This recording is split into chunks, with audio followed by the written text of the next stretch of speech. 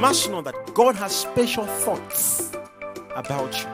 When He looks at you, He has thoughts.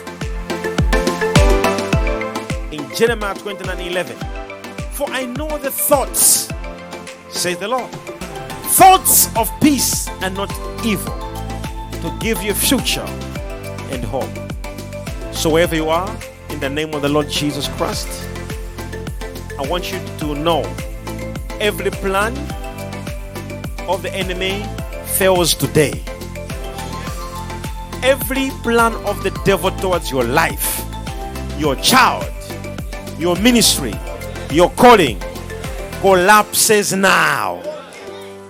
And we raise an order as God's people and children that the plans God has for us, plans not of evil, plans to give us a future and hope, will begin to manifest